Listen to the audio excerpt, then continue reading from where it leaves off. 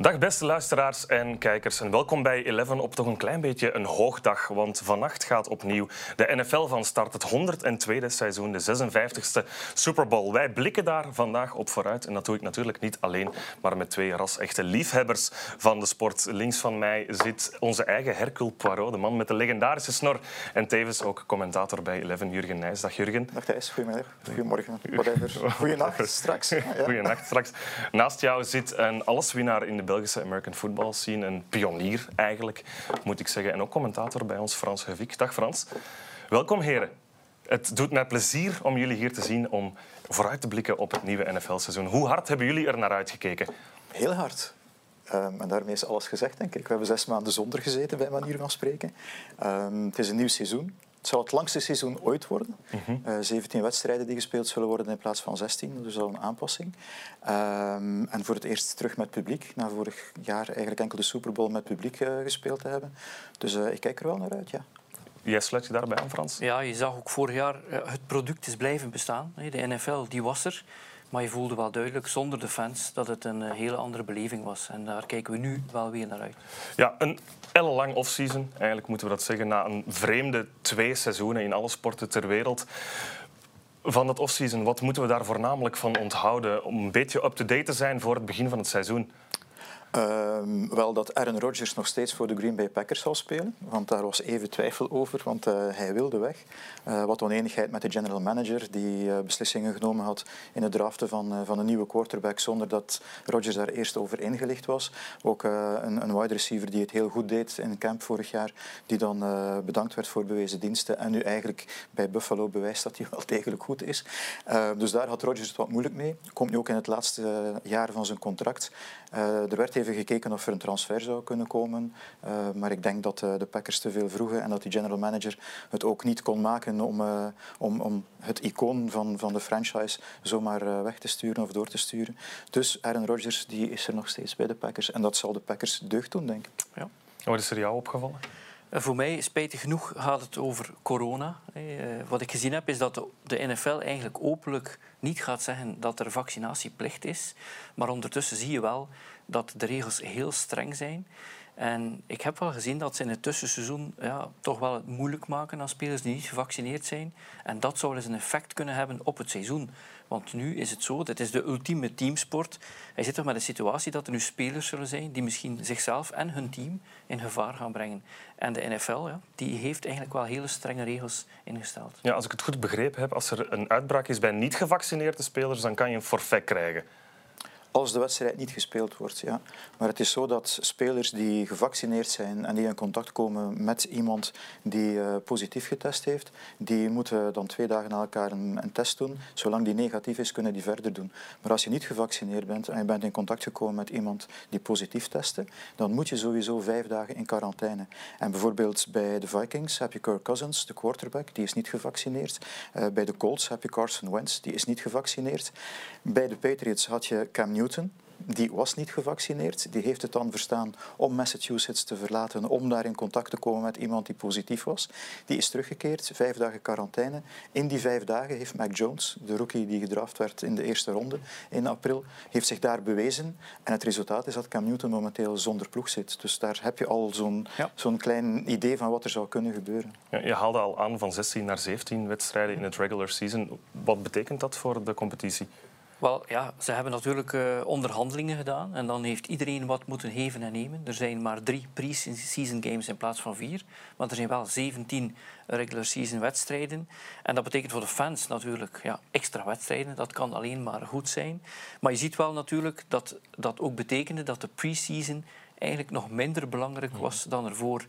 Dat zowel spelers als coaches soms beslissen om daar eigenlijk de starters niet te gebruiken. Want eigenlijk 17 wedstrijden, dat is een lang seizoen. Want als je in de play-offs komt, dan komen er nog een paar bij.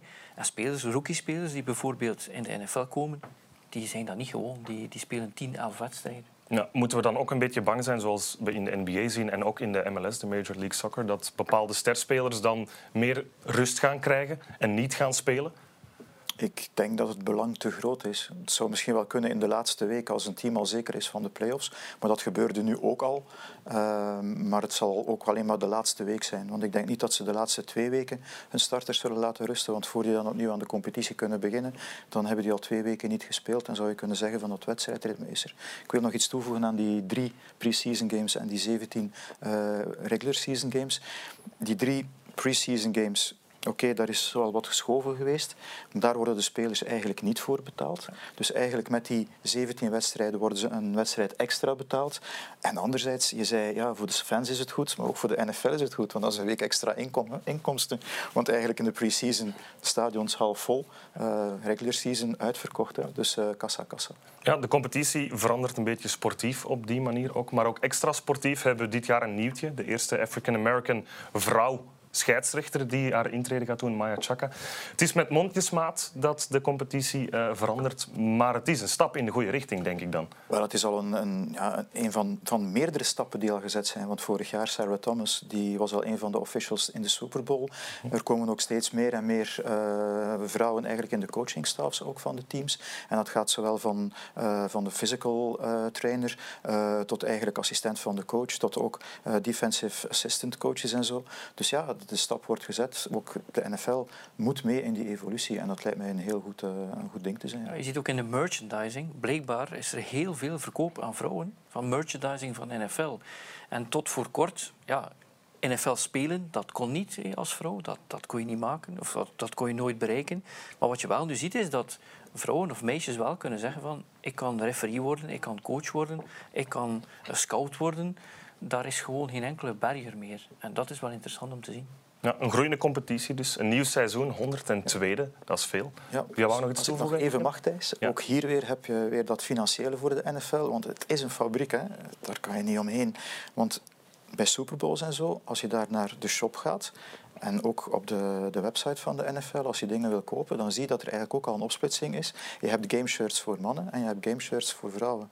De maten zijn wat anders, zodanig dat ook die vrouwen inderdaad meer kunnen aan het trekken komen op die markt. En daar maken ze ook dankbaar gebruik van. Ja, ze kunnen kiezen tussen 32 teams. De mooie helmpjes staan hier ook. Ik heb jullie gevraagd om de 4 favorieten op te noemen voor dit seizoen. Jullie mening natuurlijk, dat is niet per se volgens de bookies of volgens de websites.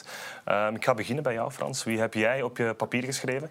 Ik heb bij de AFC Buffalo en Kansas City geplaatst. Buffalo voor mij, omdat die headcoach Sean McDermott heeft echt wel een sterk team gebouwd. Zijn quarterback Josh Allen is geen vraagteken meer. Dat is de franchise quarterback. En hij heeft ook een goede defensive coach, een ex-headcoach, Leslie Frazier. Dus ik denk wel dat Buffalo het team is om te verslaan straks in de AFC. En dan aan de andere kant Kansas City, die ook al 2 jaar in de Super Bowl waren en het 1 keer wonnen. Die hebben de beste quarterback, de beste wide receiver en de beste tight end. En daar kan je al een eindje mee ver komen. En dan aan de NFC-kant zie ik Green Bay. We hebben net over Aaron Rodgers gepraat. Het team heeft eigenlijk gewed tegen hun eigen quarterback. En die heeft geantwoord met een MVP en 48 touchdowns. Ik denk dat hij van dit jaar nog een extraatje zal bijdoen. En die heeft ook wide receiver Devonta Adams. Dat is gewoon een van de beste wide receivers. En tweede in de NFC voor mij is LA Rams. Die hebben de nummer 1 defense. Daar speelt iemand, Aaron Donald. Die is nu al een legende. Ze hebben een nieuwe quarterback. Dus voor mij zijn dat de 4 teams waar ik naar uitkijk. En ik denk dat de Super Bowl zelf, dat Buffalo en Green Bay gaan worden. Oké, dat is een hot take. Die gaan we zeker onthouden en daarop terugkomen. Jurgen, ik zie al aan jouw gezicht dat jij niet dezelfde 4 namen hebt. Ik ging net zeggen, ik kan het kort houden. Ik heb maar 1 andere naam staan. Okay. Maar misschien wel nog even bijzeggen dat ik mijn vraagtekens heb bij de Bills. Omdat ze niet echt een pass rush hebben. Dus ze hebben niet echt een speler die de quarterback van de tegenpartij onder druk kan zetten. En dat was ook al de Achillespees in de playoff-wedstrijd tegen de Chiefs. Dus daar heb ik mijn bedenkingen bij de Bills. Maar ik heb ook Kansas City en Buffalo opgeschreven in de AFC. En in de NFC heb ik ook de LA Rams. Ook met Matthew Stafford als nieuwe quarterback. Ook een aantal nieuwe wapens op offense. Met Sean McVay als een offensive genius. Dus daar kan het alle kanten uit. Inderdaad, en met dan die verdediging met Aaron Donald erbij. En ik heb dan ook Tampa Bay teruggeschreven. Omdat Tampa Bay, alle 22 starters van de Super Bowl zijn terug. Er zijn zelfs spelers die met minder geld tevreden zijn om te kunnen terugkeren. Om samen met Tom Brady nog eens die Super Bowl proberen te pakken. Het is ook geleden van 2004 2005, dat een team nog 2 jaar op rij een Super Bowl gewonnen heeft, waren toen de Patriots met Tom Brady. Dus vandaar dat Tampa Bay toch wel heel hoog bij mij aangeschreven staat. En ik denk dat ze iets meer kwaliteit hebben op defense dan Green Bay. En dat Green Bay zich daarop terug als een pletter lopen. Maar waar Frans zegt, wat zijn Super Bowl favorieten zouden zijn. Wel, ik gok eigenlijk op Tampa Bay, Kansas City, net zoals vorig jaar. Kansas City die gebrand zullen zijn op weerwraak en Tampa Bay die er dan komt op kracht van zijn team. Maar het zou mij dan niet verrassen dat we, zoals we vorig jaar Tampa Bay kregen, die voor het eerst in eigen stadion een Super Bowl konden spelen, zou het mij eigenlijk niet verrassen dat we dit jaar eventueel een Los Angeles Super Bowl in Los Angeles zouden krijgen. De Rams met Stafford erbij, maar ook de Chargers in de AFC dan, met Justin Herbert als quarterback. Daar hadden ze vorig jaar ook een aantal blessures op defense, met Derwin James en Bosa. Die zijn er ook nu terug. Herbert met een extra jaar onder de riem, met Brandon Staley, een nieuwe headcoach, die ook meer eigenlijk defense gericht is, want die komt van de Rams, die was daar defensive coordinator. Dus dat zou wel een van de teams kunnen zijn die zou kunnen verrassen. Dus het zou wel eens kunnen dat we Rams-Chargers krijgen in Los Angeles als Super Bowl. Een LA Super Bowl, wat zit er daar in het water? Want je hebt de Clippers, de Lakers, je hebt LAFC, LA Galaxy, dan 2 teams die zo hoog aangeschreven staan liever in de NFL. Wat zit er daar in het water? Hollywood, denk ik. Ja, die mensen zijn ook een hele lange tijd verstoken geweest van NFL. Hè. Die teams waren er gewoon niet, meer dan 20 jaar. En dan plotseling komen er 2. Ik weet wel niet als er ruimte is voor 2 teams in LA. Maar ja, ze worden gewoon goed bestuurd, goede general managers en goede coaches. En dan kom je er wel. Ik wou nog iets over Tampa Bay zeggen. Dat is eigenlijk ongezien dat in deze tijd die 22 starters terugkeren. Dat is bijna niet te bevatten dat dit kan. Omdat er zoveel beweging is in de NFL. Het is geleden van in de midden jaren 70. De Raiders, ook Oakland Raiders dan, die dat deden. En ik heb alleen het vermoeden dat er zitten ook veel oudere spelers bij. En dat zou dan misschien wel eens kunnen een probleem zijn. Ja, en het blessuregegeven natuurlijk. Vorig jaar hebben ze eigenlijk geen ernstige blessures gehad bij echte sleutelspelers. Als ze dat dit jaar opnieuw kunnen vermijden, dan zijn ze zeker favoriet. Maar dat heb je natuurlijk niet in de hand. Ja, 22 dezelfde, zeg je. Met op nummer 1 de legendarische, misschien wel de beste aller tijden. Het woord misschien hoef ik zelfs, denk ik, niet te gebruiken. Tom Brady. Hoe lang gaat hij dit nog volhouden? Wel, eerst zei hij tot zijn 45ste, maar ondertussen heeft hij al gezegd dat hij nog heel lang bij Tampa Bay wil blijven. Dus ja, het zou mij niet veranderen. Mocht hij tot zijn 50ste spelen, mocht zijn lichaam dat aankunnen. Ja, vorig jaar had hij wel een blessure waar niemand iets van wist. Hè. Daar heeft hij gewoon doorgespeeld. En dan denk je maar bij jezelf, ja, dit is wel een sport waar mensen die 20 jaar jonger zijn en die verdedigers, je kunt niet bevatten hoe groot en hoe snel die zijn. Ja, dat kan natuurlijk verkeerd lopen, maar ik denk niet dat hij opnieuw een blessure zou mogen hebben die zo wat aansleept, want dan wordt het lastig. Ja, het is een beetje een underdog-verhaal van in het begin, 199ste pick, als ik me niet vergis. Geen heel erg grote, brede jongen. Wat is het geheim van Tom Brady? In het begin denk ik goede coaching. Maar als je al 20 jaar in de NFL speelt, zullen er weinig verdedigingen zijn die je nog niet gezien hebt. Dus dan kan je ze eventueel wel herkennen als ze voor je staan. Kan je de play dan aanpassen, zodanig dat je hen slimmer af bent. En anderzijds is hij eigenlijk al heel vroeg begonnen met zich ook lichamelijk goed te verzorgen. Het is echt een job die 12 maanden op 12 maanden voor hem belangrijk is. En dat toont ook natuurlijk, dat vertaalt zich ook op het veld.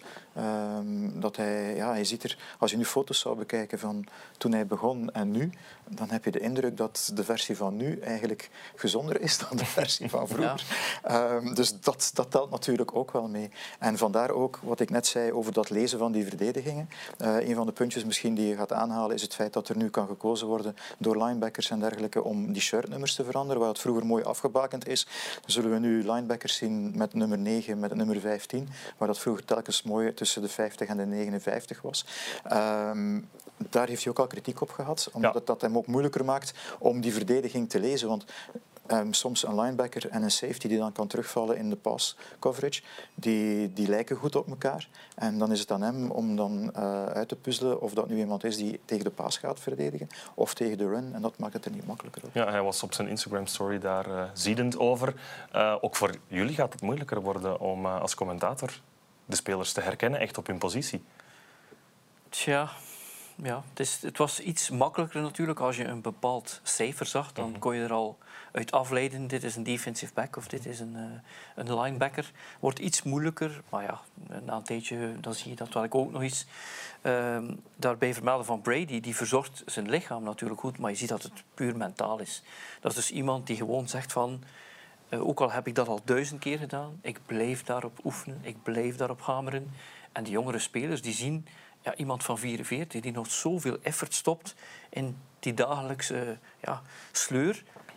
Maar hij is zo succesvol en daarom heeft hij ze mee natuurlijk. Ja, ik wou nog even vragen, jij Frans, je hebt zelf gespeeld, pionier in België. Dat moeten we echt wel benadrukken. Vanaf welke leeftijd voelde jij van nu begint het toch wel stilletjes aan op zijn einde te komen? België is natuurlijk een heel ander verhaal. En ik heb gespeeld in de jaren 90. Dus dat is al heel lang geleden. Toen speelden mensen die geïnteresseerd waren. Iedereen die je kon krijgen, nam je erbij. Terwijl in de laatste 10 tot 15 jaar gaat het echt wel over atleten. Dus ik heb al tot 28 gespeeld en al wat blessures gehad.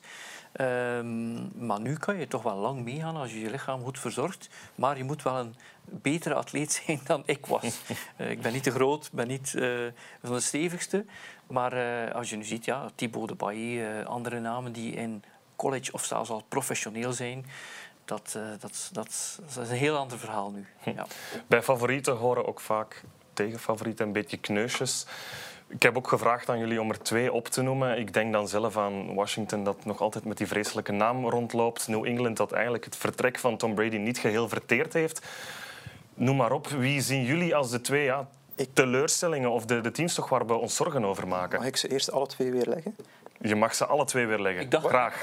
Ik dacht net. Washington heeft een heel sterke defense. Ja. En ze hebben nu Ryan Fitzpatrick als quarterback. Fitzmagic wordt hij soms ook wel genoemd, maar meestal duurt dat maar 1 maand. Jammer genoeg duurt het seizoen wat ietsje langer. Maar dus we weten niet, zal het de eerste maand zijn of de laatste maand. Maar in elk geval denk ik zeker, bouwend op die verdediging, dat Washington zeker zal meespelen in de NFC East. En daar zal het nu terug interessant worden, want vroeger werd de NFC East de NFC Beast genoemd, nu de NFC Least, omdat de ploegen daar het niet zo goed doen. Vorig jaar was Washington daar divisiekampioen met 7 gewonnen en 9 verloren wedstrijden.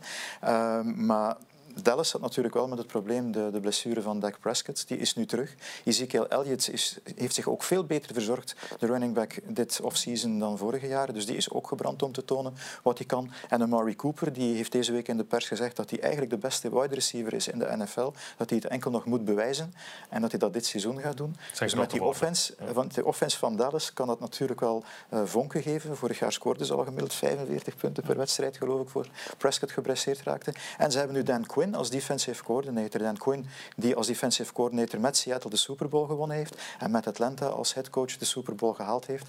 Dan wel het 28-3 verhaal hebben ze hem verloren van de Patriots. Maar dus Dallas en Washington, daar zal het tussen gaan, denk ik daar. Maar, en dan anderzijds, de tweede die je opnoemde, dat was New England. New England heeft dit seizoen aan free agency het meeste uitgegeven van alle teams. Dus die willen niet een seizoen meemaken als vorig jaar. Dus die zullen echt wel de Bills en de Dolphins, want die worden toch wel aanzien als de 2 koplopers momenteel in de AFC East dan, het vuur aan de schenen leggen. Maar mijn kneusje, dat zijn de Houston Texans. Die zie ik naar het eerste team worden ooit om 0-17 te gaan. Ja, het kan nog niet gebeurd zijn natuurlijk, maar ze zullen meteen de lat heel laag leggen, denk ik. Ja, ze hebben problemen natuurlijk. Ze hadden een franchise quarterback, Watson, die weg wou. Die zit nu in legale problemen. Dus dat ziet er inderdaad niet goed uit. Alhoewel, je hebt daar wel een quarterback die eventueel nog eventjes... Tyrod Taylor, die misschien wel wat wedstrijden kan halen. Waar ik naar kijk is vooral de Detroit Lions. Je moet gewoon de introductiepersconferentie googlen van hun headcoach. Die spreekt over het breken van knieschijven. Okay. En zo. Dat team, dat lijkt mij gewoon een ontspoorde trein die in brand staat. Ze hebben Jared Goff overgenomen van de Rams. En daar hebben ze eigenlijk zelfs picks voor gekregen, mag je zeggen. Dus als je nu fan bent van de Detroit Lions, je vraagt je eigenlijk af waar dit seizoen naartoe gaat. Dus ik denk dat Houston en Detroit, dat die misschien wel gaan strijden voor die first pick volgend jaar. Ja, beide teams ook met een rookie headcoach eigenlijk. David Culley, de headcoach van Houston, is nog nooit zo ver geraakt. Dan Campbell die is wel eens interimcoach geweest bij de Dolphins, heeft dat daar niet slecht gedaan. En daar heeft hij ook op kunnen teren om deze positie nu te krijgen, omdat hij echt wel als een spelerscoach gepercipieerd wordt. Maar dan heb je natuurlijk van die uitspraken die van spelers komen, die hij als headcoach ook nog even op persconferenties gaat verkondigen.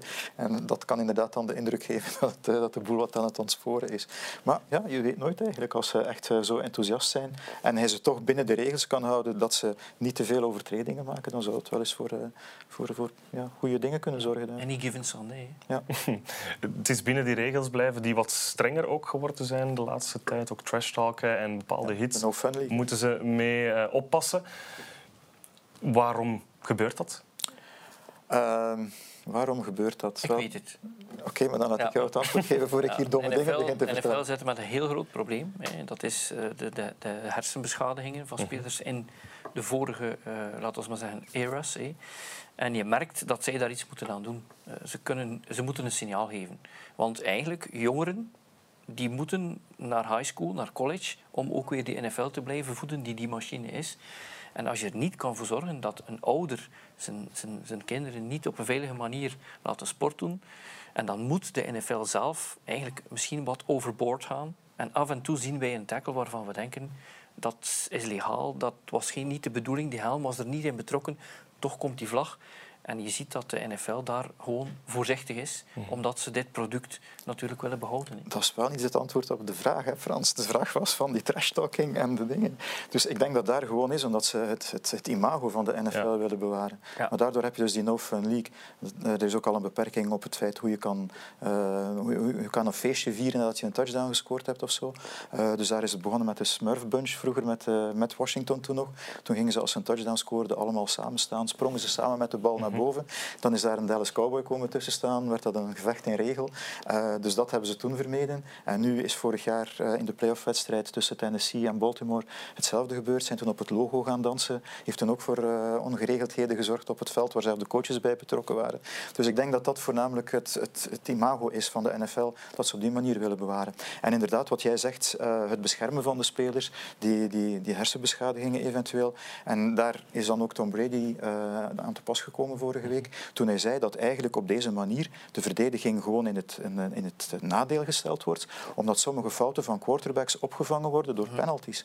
Omdat als een quarterback de bal gooit naar een receiver die over het veld gelopen komt en er komt een verdediger van de andere kant en dan heb je die frontale botsing. Als die quarterback die bal dan net iets te ver gooit en denkt van oké, die verdediger komt aan en die zal mijn speler een lel verkopen, dan krijg ik de vlag, winnen we 15 yards. Dat is niet de bedoeling. De bedoeling is wel degelijk dat je die bal in de handen van je speler gooit en dat hij probeert om die catch te maken en dan extra terreinwinst te boeken. En dus daar zegt Brady, heeft die defense nu een nadeel en zijn het quarterbacks die eigenlijk meer aan de gezondheid zouden moeten denken van hun eigen medespelers dan aan het op die manier winnen van terrein. Je kan nog altijd hard spelen, maar je moet wel technisch correct spelen. Ja. Dat is waar ze op focussen. Ja. Het wordt wel niet overal positief onthaald dat zachter gaan spelen of technisch beter. Ik denk, het satireprogramma South Park heeft er een hele aflevering over gemaakt dat ze elkaar mochten knuffelen en met ballonnen moesten spelen.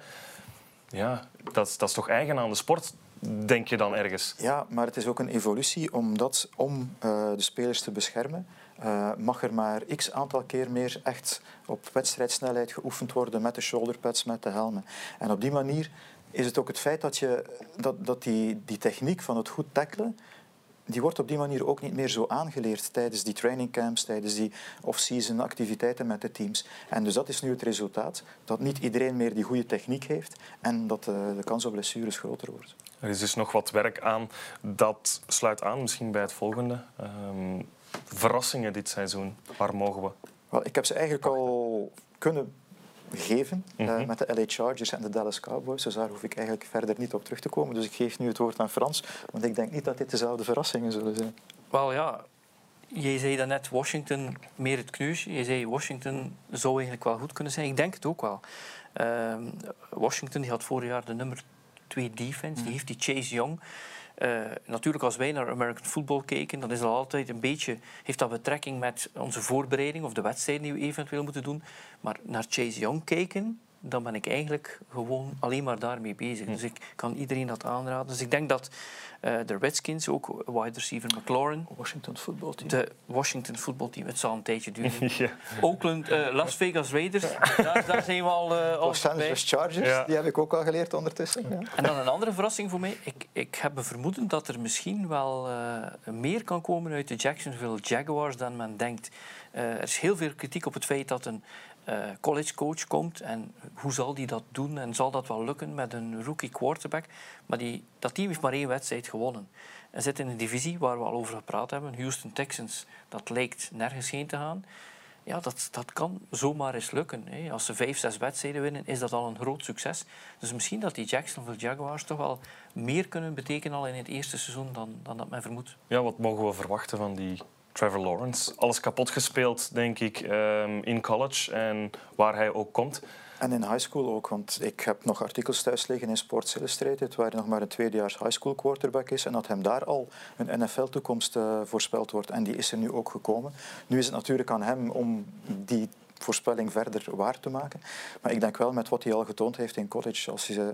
Hij kreeg de plays mee van de coach, hij kon zelf aanpassen. Dat is iets wat je op college niveau bijna nooit meemaakt. Daar echt wordt er gezegd van dit is de play, houd je daaraan wat er ook gebeurt. Lawrence die kreeg van zijn coaches meerdere plays, kon kiezen als hij de verdediging kon lezen. Dus daar had hij al een stap voor eigenlijk naar de NFL toe. Was volledig NFL klaar. In pre-season heeft hij ook al een paar indrukwekkende dingen laten zien tegen starting defenses die daar toen gebruikt werden. Dus het zou wel eens kunnen dat inderdaad Jacksonville een verrassing zou kunnen zijn. Maar het enige waar ik mijn hart voor vasthoud, en dat is vorig jaar ook gebeurd in Cincinnati, is die offensive line. Die is niet sterk genoeg misschien. En als Lawrence dan te veel onder druk komt, is een blessure natuurlijk nooit ver weg, zoals met Joe Burrow gebeurd is. Die was ook begonnen aan een seizoen en die leek alle rookie-records van de Bengals en zelfs van een aantal andere teams uit de tabellen te zullen spelen, tot hij in week 10 tegen Washington uitkwam en hij zijn knie blesseerde, omdat die offensive line meer gaten met kaas was dan kaas met gaten. Ja, je bouwt natuurlijk, er zijn teams die beginnen te bouwen aan die offensive line en dan de rest erbij nemen. En er zijn anderen die eerst die quarterback natuurlijk nemen en dan later hopen dat ze die offensive line er zullen bij krijgen. Okay, dat brengt ons bij het laatste puntje. Kort, want onze tijd is natuurlijk beperkt vandaag. De 3 big rendezvous of the season. Ik denk zelf aan de terugkeer naar de New England Patriots van Tom Brady begin oktober. Maar ik denk dat jullie nog net iets beter kunnen oordelen. Wel, alle punten, Thijs, want dat is ook mijn eerste wedstrijd. Dank je wel. Ja, dat is in week 4, de Sunday Night Football Game, die dus op 11 Sports te zien zal zijn. Waarbij Tom Brady effectief terugkeert naar New England voor de eerste keer. En daar krijgt hij dan de kans om eigenlijk, denk ik, als eerste ooit tegen alle twee... Nee, Peyton Manning heeft het gedaan. Om tegen alle 32 NFL-teams te winnen. En als dat in New England kan gebeuren, en daar kan hij ook nog het record van Drew Brees breken, de meeste passing yards van een quarterback. Dat zal natuurlijk heel mooi zijn. Maar ik denk niet dat het publiek dat echt zou appreciëren. Alhoewel, ik veronderstel wel dat hij een staande ovatie zal krijgen, want uiteindelijk heeft hij New England 6 Super Bowls geschonken. Mijn tweede wedstrijd is dan Green Bay tegen Kansas City. Week 9 op 7 november. Met Mahomes tegen Aaron Rodgers. 2 quarterbacks die toch wel model staan. De ene quarterback die de naam al heeft. Mahomes heeft die naam ook al, maar wordt gezien als de quarterback van de toekomst ook. Doet dingen die nog niemand anders gedaan heeft. Wat men van Rodgers trouwens ook zei in zijn beginperiode toen hij mocht starten. En dan mijn derde wedstrijd is Buffalo tegen Tampa Bay. Misschien wel een preview voor de Super Bowl in week 14. Op 12 december wordt die gespeeld. Ja, ik kan er nog een paar bijvoegen. Week 2 en week 5 hebben we Kansas City at Baltimore en Buffalo at Kansas City. En dan weten we eigenlijk al na 6 weken een beetje waar de waarde tussen de machtsverhoudingen zit. En waar ik ook eigenlijk wel, want ik had de meeste zoals jij, maar waar ik ook op let is, helemaal op het einde, week 18, in de AFC East speelt New England tegen Miami. En in de NFC West speelt San Francisco tegen de LA Rams. En dat zou wel eens kunnen voor die teams betekenen in de playoffs, niet in de playoffs, of eventueel zelfs een goede seeding. Ja, want de laatste 14 dagen is de kalender zo opgesteld dat eigenlijk binnen de divisie gespeeld wordt telkens. Ja. En dat kan wel belangrijk zijn na die laatste stap naar de play-offs toe natuurlijk. Ja, wedstrijden om zeker in de gaten te houden. Dan rest mij nog één ding. En dan draai ik me even naar de camera. We hebben het nieuwe Madden-spel, Madden 22. En we gaan dat weggeven bij deze show. En Jurgen, jij weet wat de kijkers daarvoor moeten doen. Ja, het is eigenlijk heel eenvoudig. Onder dit YouTube-filmpje van deze preview, dus daar schrijf je gewoon hoeveel passing yards Patrick Mahomes zal gooien tegen de Cleveland Browns in de wedstrijd die zondagavond om 10:25 uitgezonden wordt op Eleven Sports 2. Met commentaar van Frans. Dus hoeveel passing yards gooit Mahomes in de wedstrijd tegen Cleveland zondagavond 22:25 op Eleven Sports? Noteer het onder dit filmpje op YouTube en dan heb je kans om zo'n Madden 22 spel te winnen. Ja, dat is een spannende giveaway natuurlijk. Altijd fijn. Dat brengt ons naadloos bij het einde. Dan moet ik jullie voornamelijk bedanken voor jullie deskundige uitleg. Mag ik en nog even voor reclame jullie, maken voor de wedstrijd straks? Dat ga ik zo meteen nog doen. Jij gaat het nog doen. Okay, dank je wel. Dat ben ik natuurlijk niet vergeten, want vannacht gaat dus het 102e NFL-seizoen van start. En we beginnen met de Tampa Bay Buccaneers tegen de Dallas Cowboys. Met deskundig commentaar van Jurgen Nijs om 2:20 deze nacht. Zeker naar kijken. En ook zondag zijn we er weer met heerlijk veel NFL. Met, wat is het Frans, op wat ga je commentaar geven? Kansas City, Cleveland Browns. Kansas City, Cleveland Browns. Dat belooft een feestje te worden. Ik bedank jullie voor het luisteren en het kijken. En graag tot een volgende keer.